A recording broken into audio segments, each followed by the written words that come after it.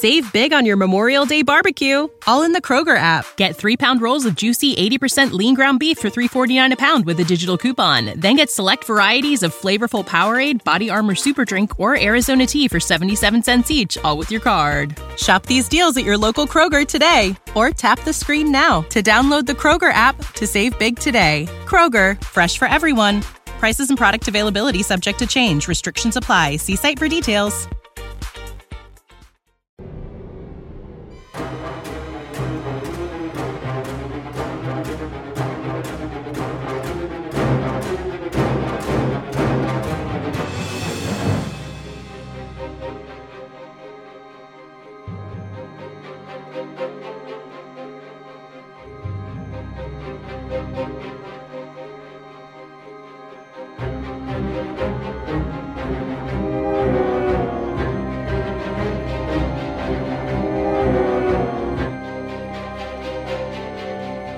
Welcome to another Breakfast.com podcast. My name's Stuart Wright, and today's guest is Richard Hand. Hello, Richard. Hi. And how are you this morning? Oh, very well, thanks. Yeah, looking forward to doing this. Good. Yes, that is this we are talking about is 5 Great British horror films, and I think Richard's probably one of our most qualified people to come on. So, do you want to just give us a quick background as to what you do? First and foremost. Yeah, okay. I'm not sure how qualified, but I'm a professor of media practice at the University of East Anglia. Right. And over the years, I've done a lot of work on horror in theory, but also in practice. So you make films as well? Not so much films, more theatre works and also radio plays and audio plays. So if in a nutshell, when you get those raw recruits, first year students, what are you telling them that is the essence of a good horror? I think what I tell them is that kind of experiential aspect of it, how it gets the adrenaline rush going, how it's a bit of a ride. And I think that's a core thing not to forget. You may have fantastic ideas, novel ideas and things you want to put into it, but actually it is that experience of the person gripping the handles of the seat kind of thing that you don't want to lose sight of.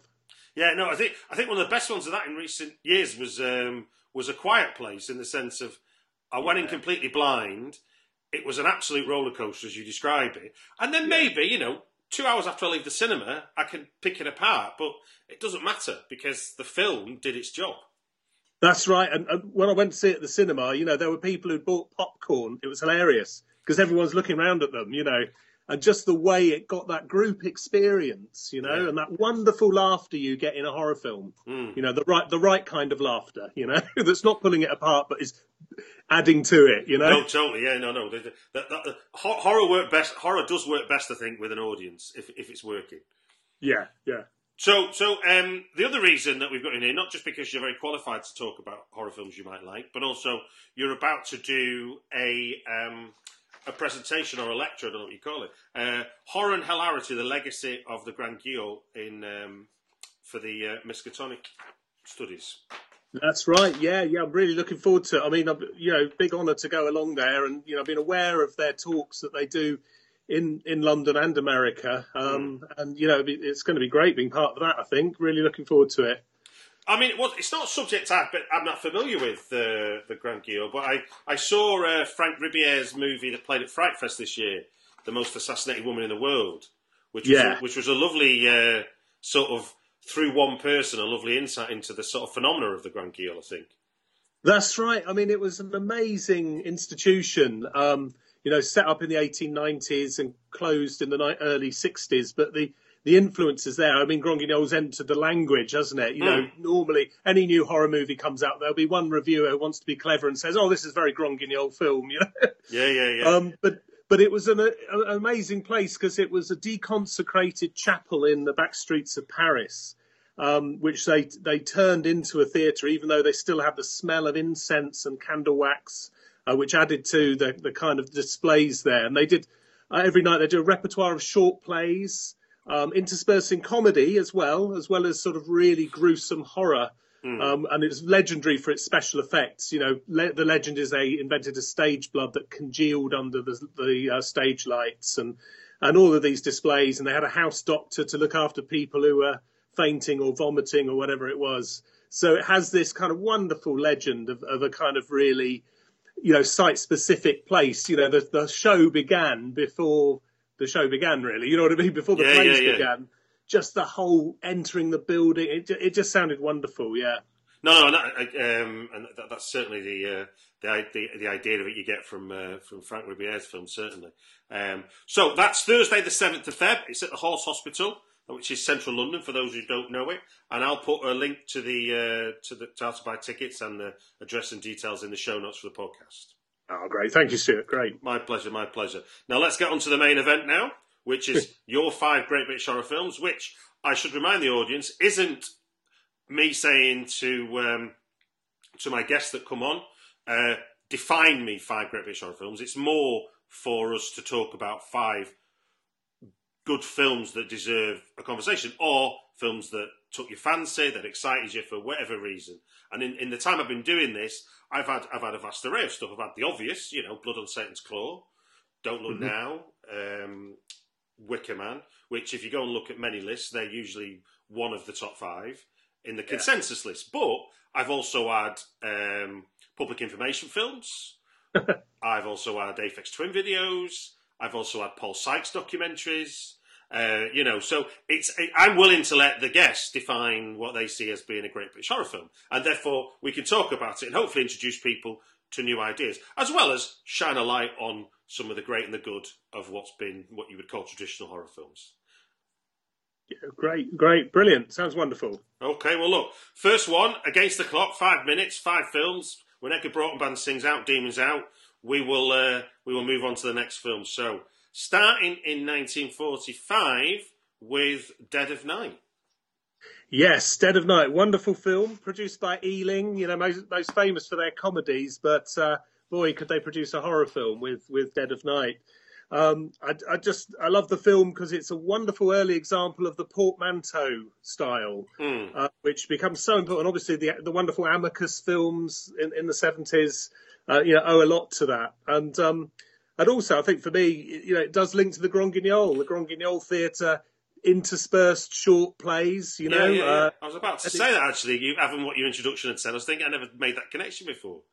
Yeah. I think that's it's a very clear kind of drawing on that tradition, and it's that wonderful Gothic tradition of framed storytelling.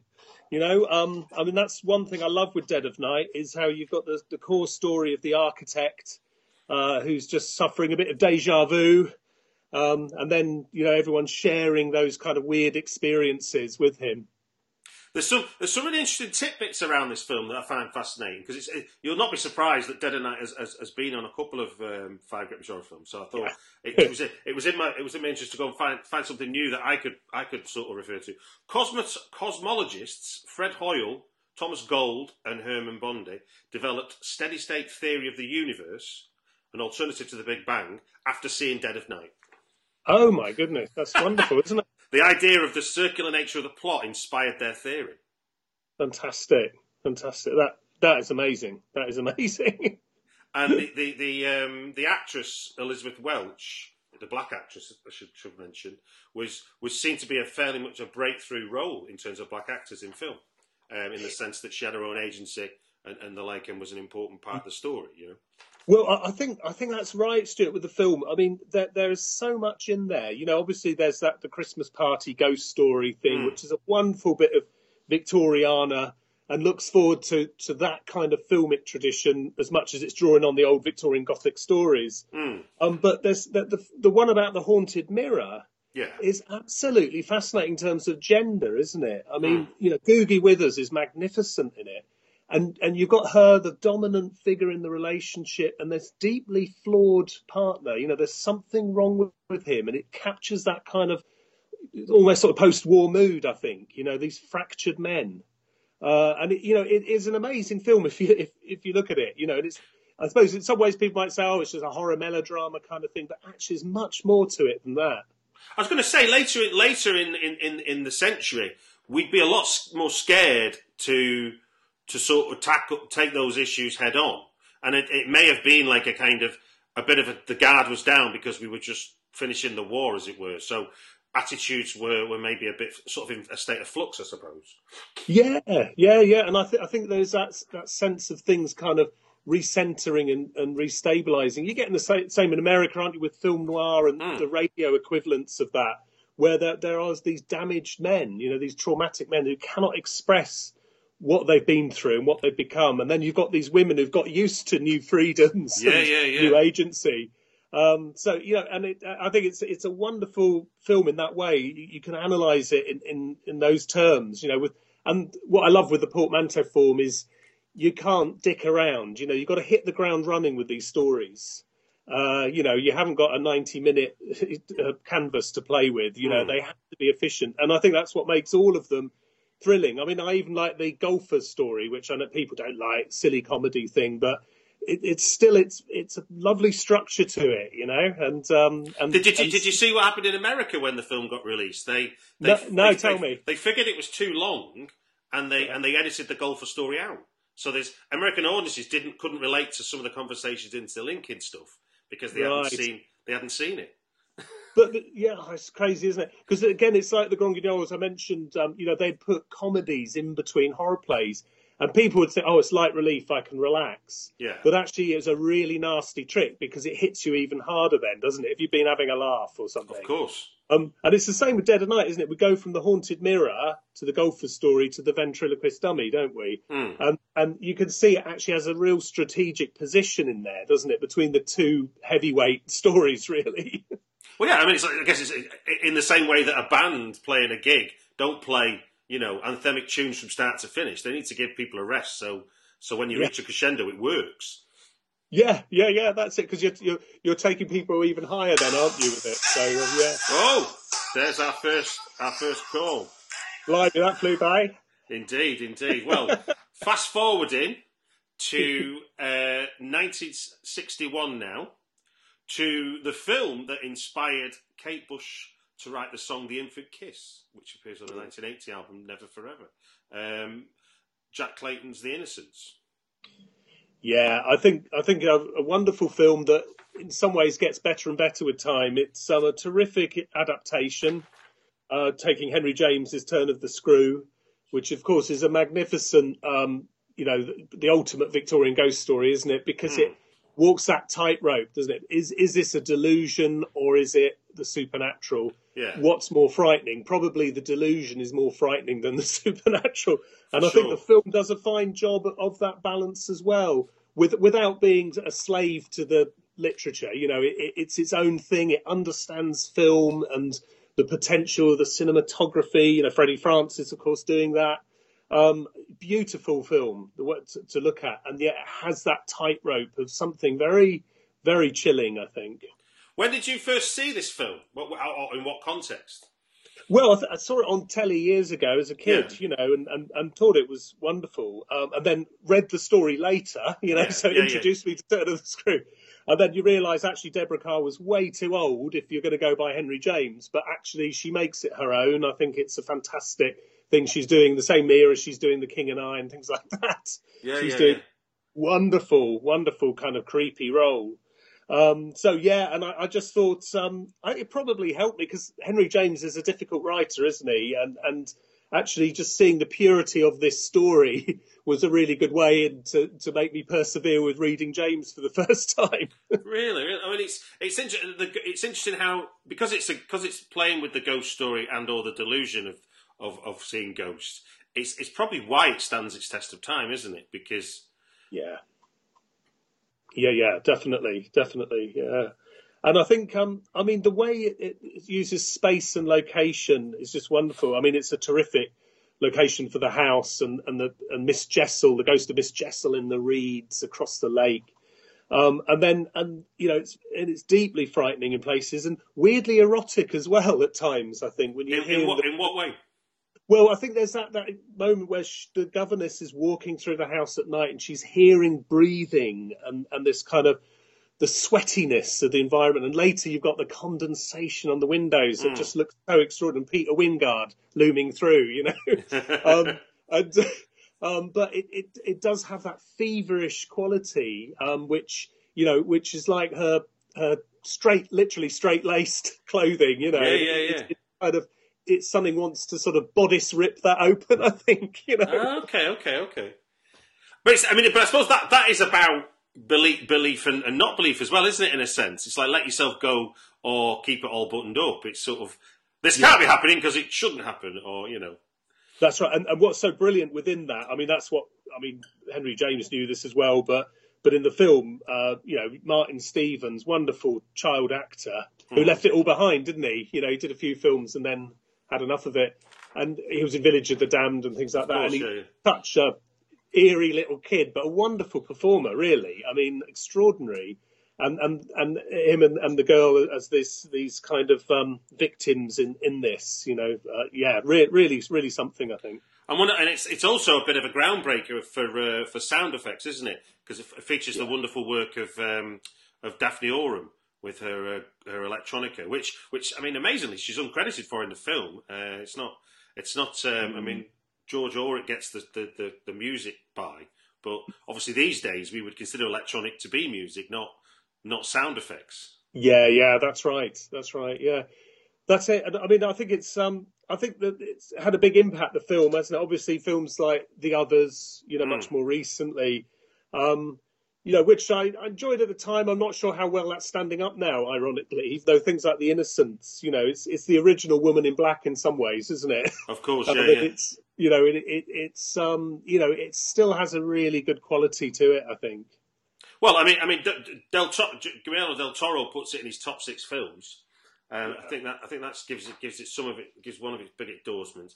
I find it fascinating to learn that in the 2002's The Ring, there's 25 seconds of a young boy's muffled singing can be faintly heard. Oh, right. And that's taken from the audio track of The Innocents. Oh my God, I didn't realise. That's fantastic. Isn't that amazing? That is incredible.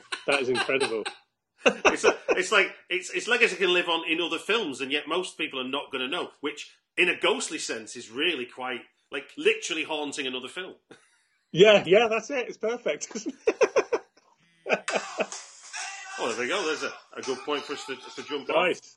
Lovely. Right then, jumping into the 70s with the Nigel Neal written The Stone Tape. Yes, yeah. I thought this was a fantastic piece of television drama, but it's feature length. It's a good hour and a half long. No, it's a TV movie. Yeah, and I chose this because I had to get Nigel Neal in there somewhere. Such a key figure. I was a huge fan of his TV series Beasts, which he did for ITV, and I remember seeing the episode Baby as a kid, and it lived with me for many years, and it was really interesting because I saw it when I was about 10, and then saw it again like 30 years on when it was out on DVD, and I wrote down everything I remembered about seeing it at the age of 10. Really? And then compared it to 30 years later. So that's a nice, I'm an academic, Stuart. It's a nice experiment, isn't it? No, I like the idea. And it was great to see what I'd remembered and also misremembered from episodes of Brian Clemens' Thriller and things like that I'd somehow mixed in there. What do you think it is that? I mean, because Nigel Neal's career is a long one, and he's sort of grounded in sort of British sci-fi and horror. What do you think it is he gets about the otherworldliness? The uncanny. What is it you think he gets? Well, I think what you get with him, and I think Stone Tape sums this up best of all, is he really understands the experiential, that there are jump scares, there's that slow burning creepiness to the Stone. But he has just fantastic ideas and concepts. I mean, recently there's the lost script, isn't it? Lost broadcast of The Road, wasn't there? Okay, I don't know this. What's that? On Radio 4, didn't they, with Mark Gatiss and that? Wonderful. And again, he takes a simple idea and extrapolates it in the best science fiction tradition. So he's the kind of perfect mix of science fiction and horror, I think. Yeah. And I really think things like The Stone Tape are well up there, in that hybrid of sci-fi and horror, which is so close, but often, it falls one way or the other. But I think he retains that balance with these strong ideas and the great thrill of them as well. But I guess as well, he must, in that post-war period where he's obviously his creative juices are flowing from. Do you think he's also sort of not explaining, but drawing on hopes for the future, but fears of the future? Yeah, I think it's there, isn't it? And the Stone Tape sums that up. That kind of technophobia, you know, I mean, I think that's what makes it so brilliant. It's a classic overreaching kind of narrative, isn't it? A kind of Frankenstein or Dr. Jekyll, but also very H.P. Lovecraft in a way. You know, it's the Necronomicon, that room in the Stone Tape, isn't it? And these guys who think they can handle it in a very macho 70s way. They just go too far, and you know, and I think you're right. Yeah, I think it is those hopes, because it's about science, it's about industry. They're trying to compete with Japan and whatever. It's got that kind of context, but there's something about, you know, going too far and digging too deep. It's like an allegory for No Deal Brexit, isn't it? It is. It really is, isn't it?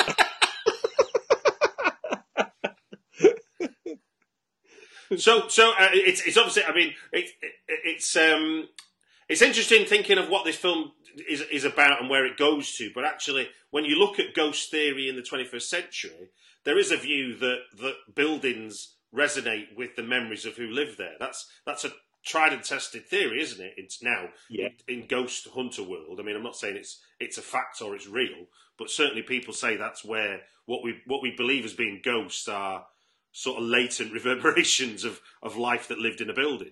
Yeah, that's right.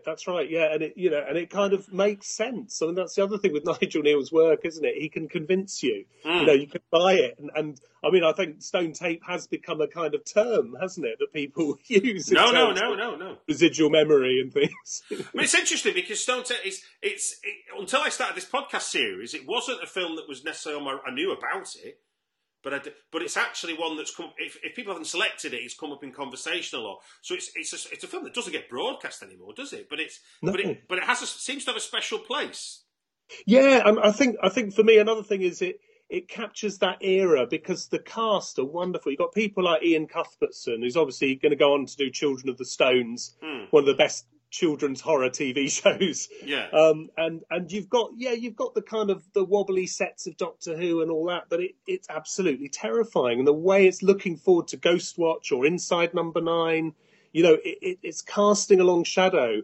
And I just love that the acting in it is very heightened, you know, and they wouldn't act like that anymore. But I just think it's that era, and you've got people, as I said, like Ian Cuthbertson. There we go, sir. Well, one thing, Stuart, can I just... Please, add, yeah, no, go on. Yeah. I don't know if you heard the binaural radio version with Julian Barrett. No. Well, really good. I could send you a tape of it if you want, you know, ironically. No, I'll send you a tape of the Stone Tape. What they did was they sort of adapted it and for radio, and it works really well because the changes they make to it. But first time I heard that was with a group called In the Dark, who do audio recordings as group listenings, and it was in the crypts in one of the churches in Holborn. Oh wow! And they switched all the lights out, but gave us binaural headphones, so we experienced the Stone Tape in this crypt. That sounds amazing. And because each of the binaural headphones had little LED lights, so the crypt and its catacombs were lit up very, very slightly. And it was absolutely terrifying way to listen to that story. I bet. Oh, really good, yeah. Well, look, sir, we're only going to jump 1 year, but I think tonally we're jumping into a different film universe with Douglas Hitchcock's 1973 Theatre of Blood. Right, yeah. Yes, a bit of a cluster in the 70s, isn't it? But I think that says a lot. I think it is a fantastic era. You'd already, you know, mentioned Don't Look Now, and The Wicker Man could easily have been in this top 5 for me, as well as many other people. But yeah, I love Theatre of Blood. Again, it's weirdly like a portmanteau because it's a series of revenges. You know, this slighted actor played by Vincent Price, Edward Lionheart as the character.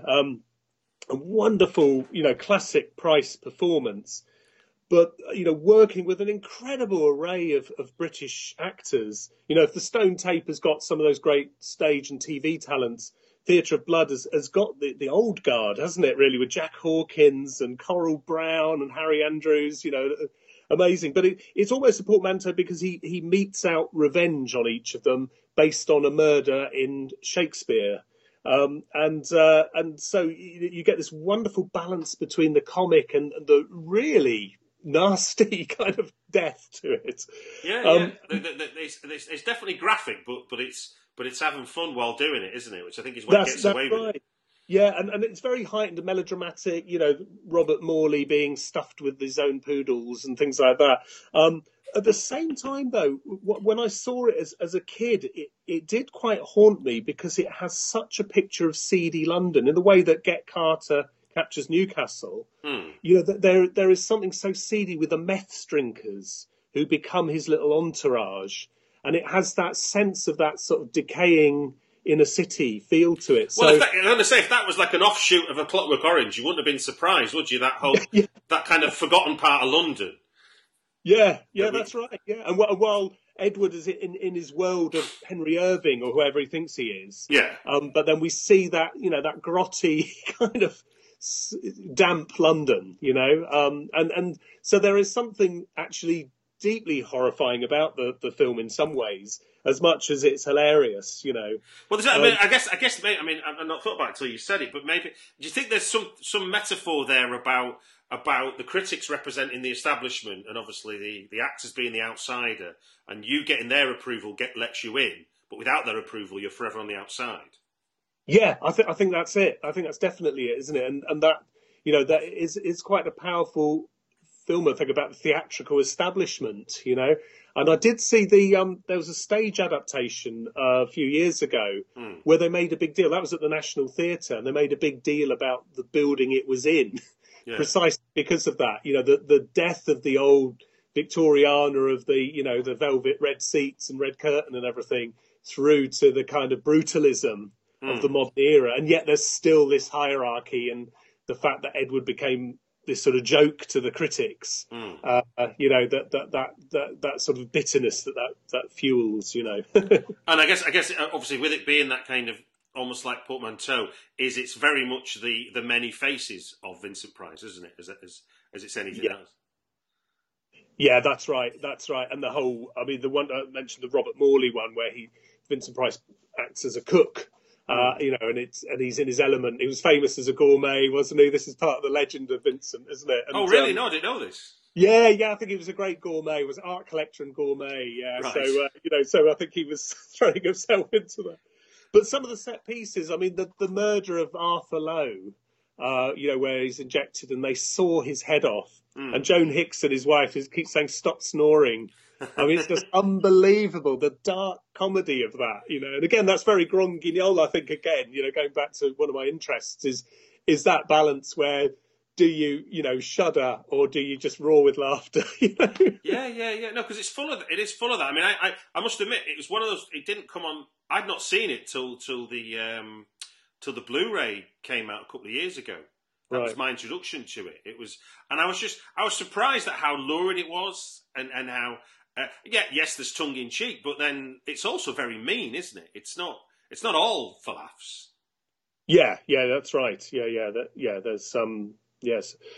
Yeah, it is. I remember it is quite shocking, isn't it? Some of the murders, the killing of Coral Brown and Joan of Arc and everything. Yeah, these are, quite stark things. Yeah.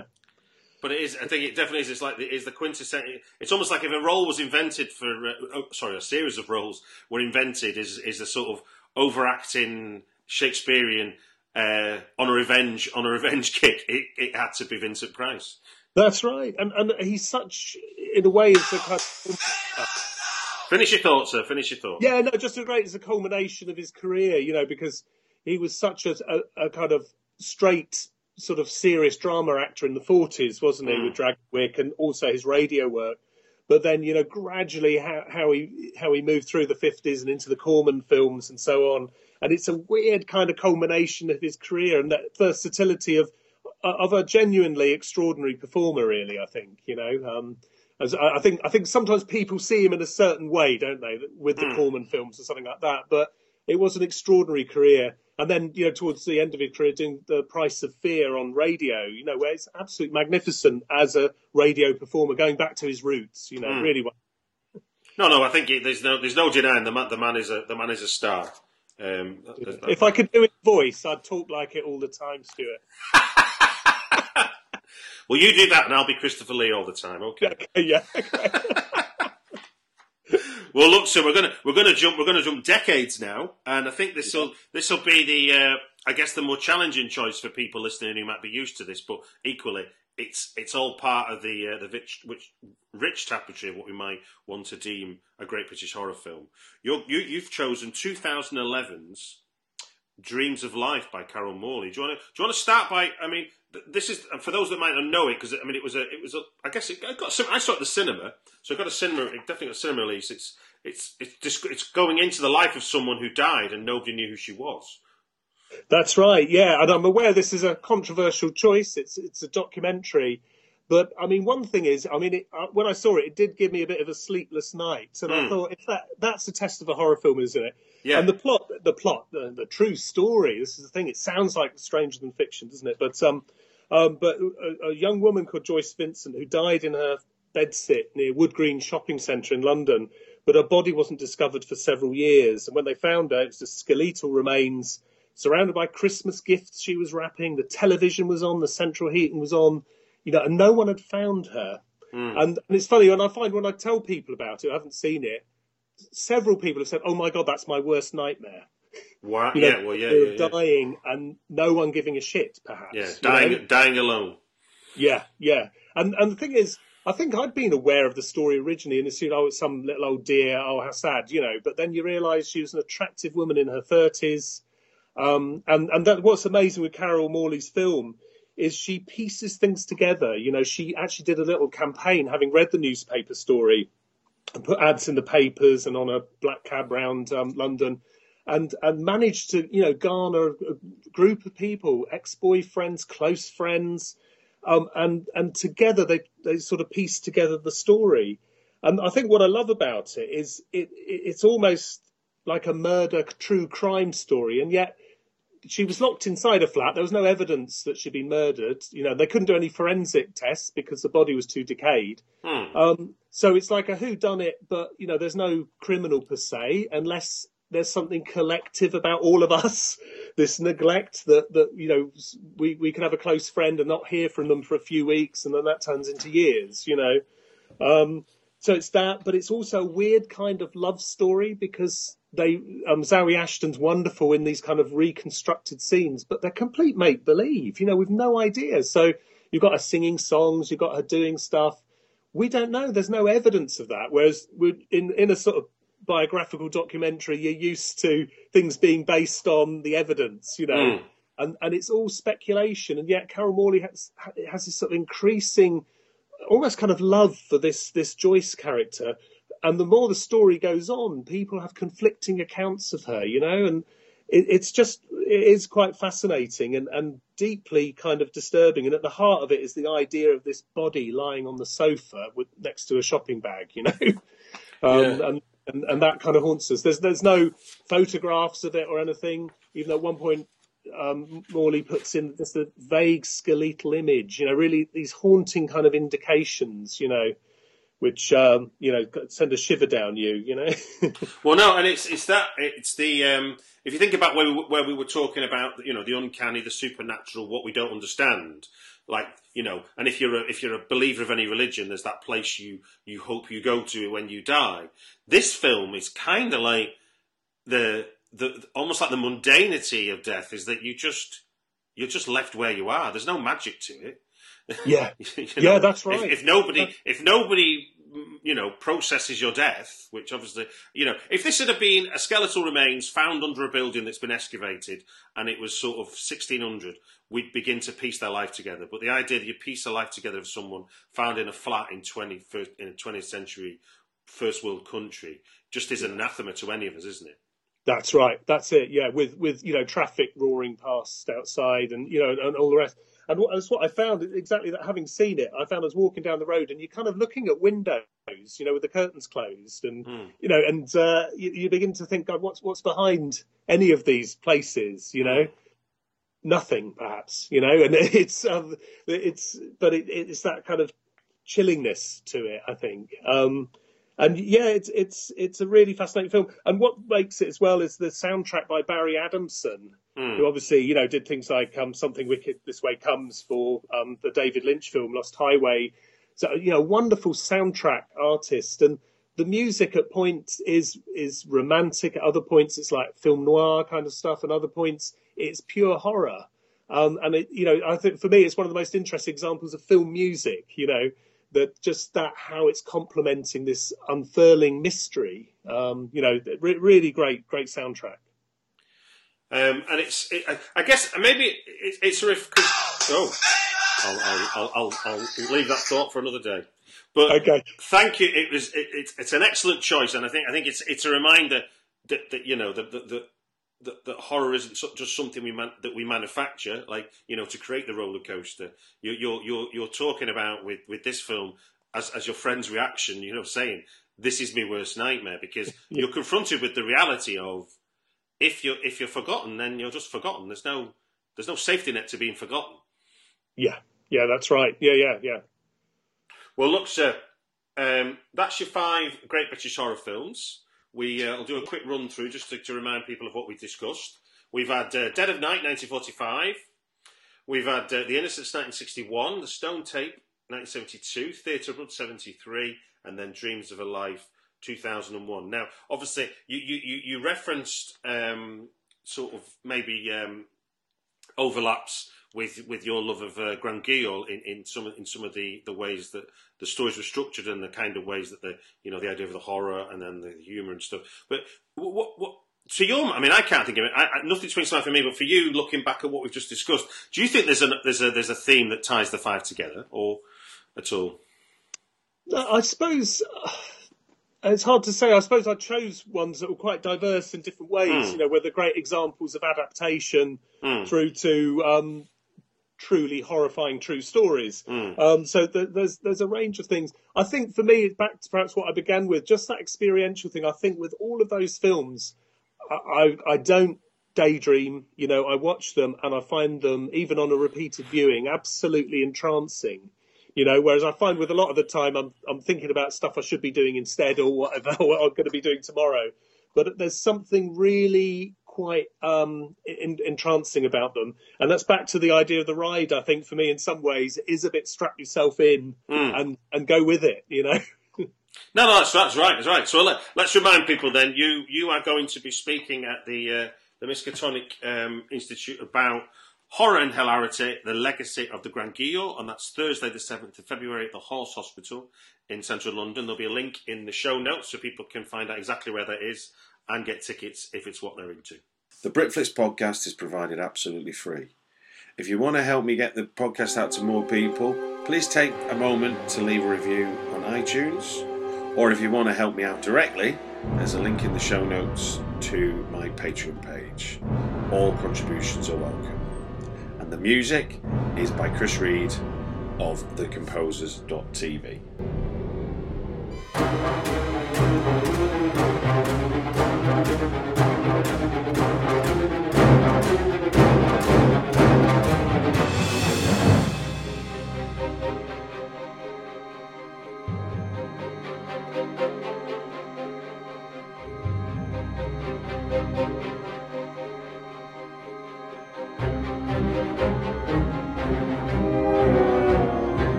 Save big on your Memorial Day barbecue, all in the Kroger app. Get 3-pound rolls of juicy 80% lean ground beef for $3.49 a pound with a digital coupon. Then get select varieties of flavorful Powerade, Body Armor Super Drink, or Arizona tea for 77 cents each, all with your card. Shop these deals at your local Kroger today, or tap the screen now to download the Kroger app to save big today. Kroger, fresh for everyone.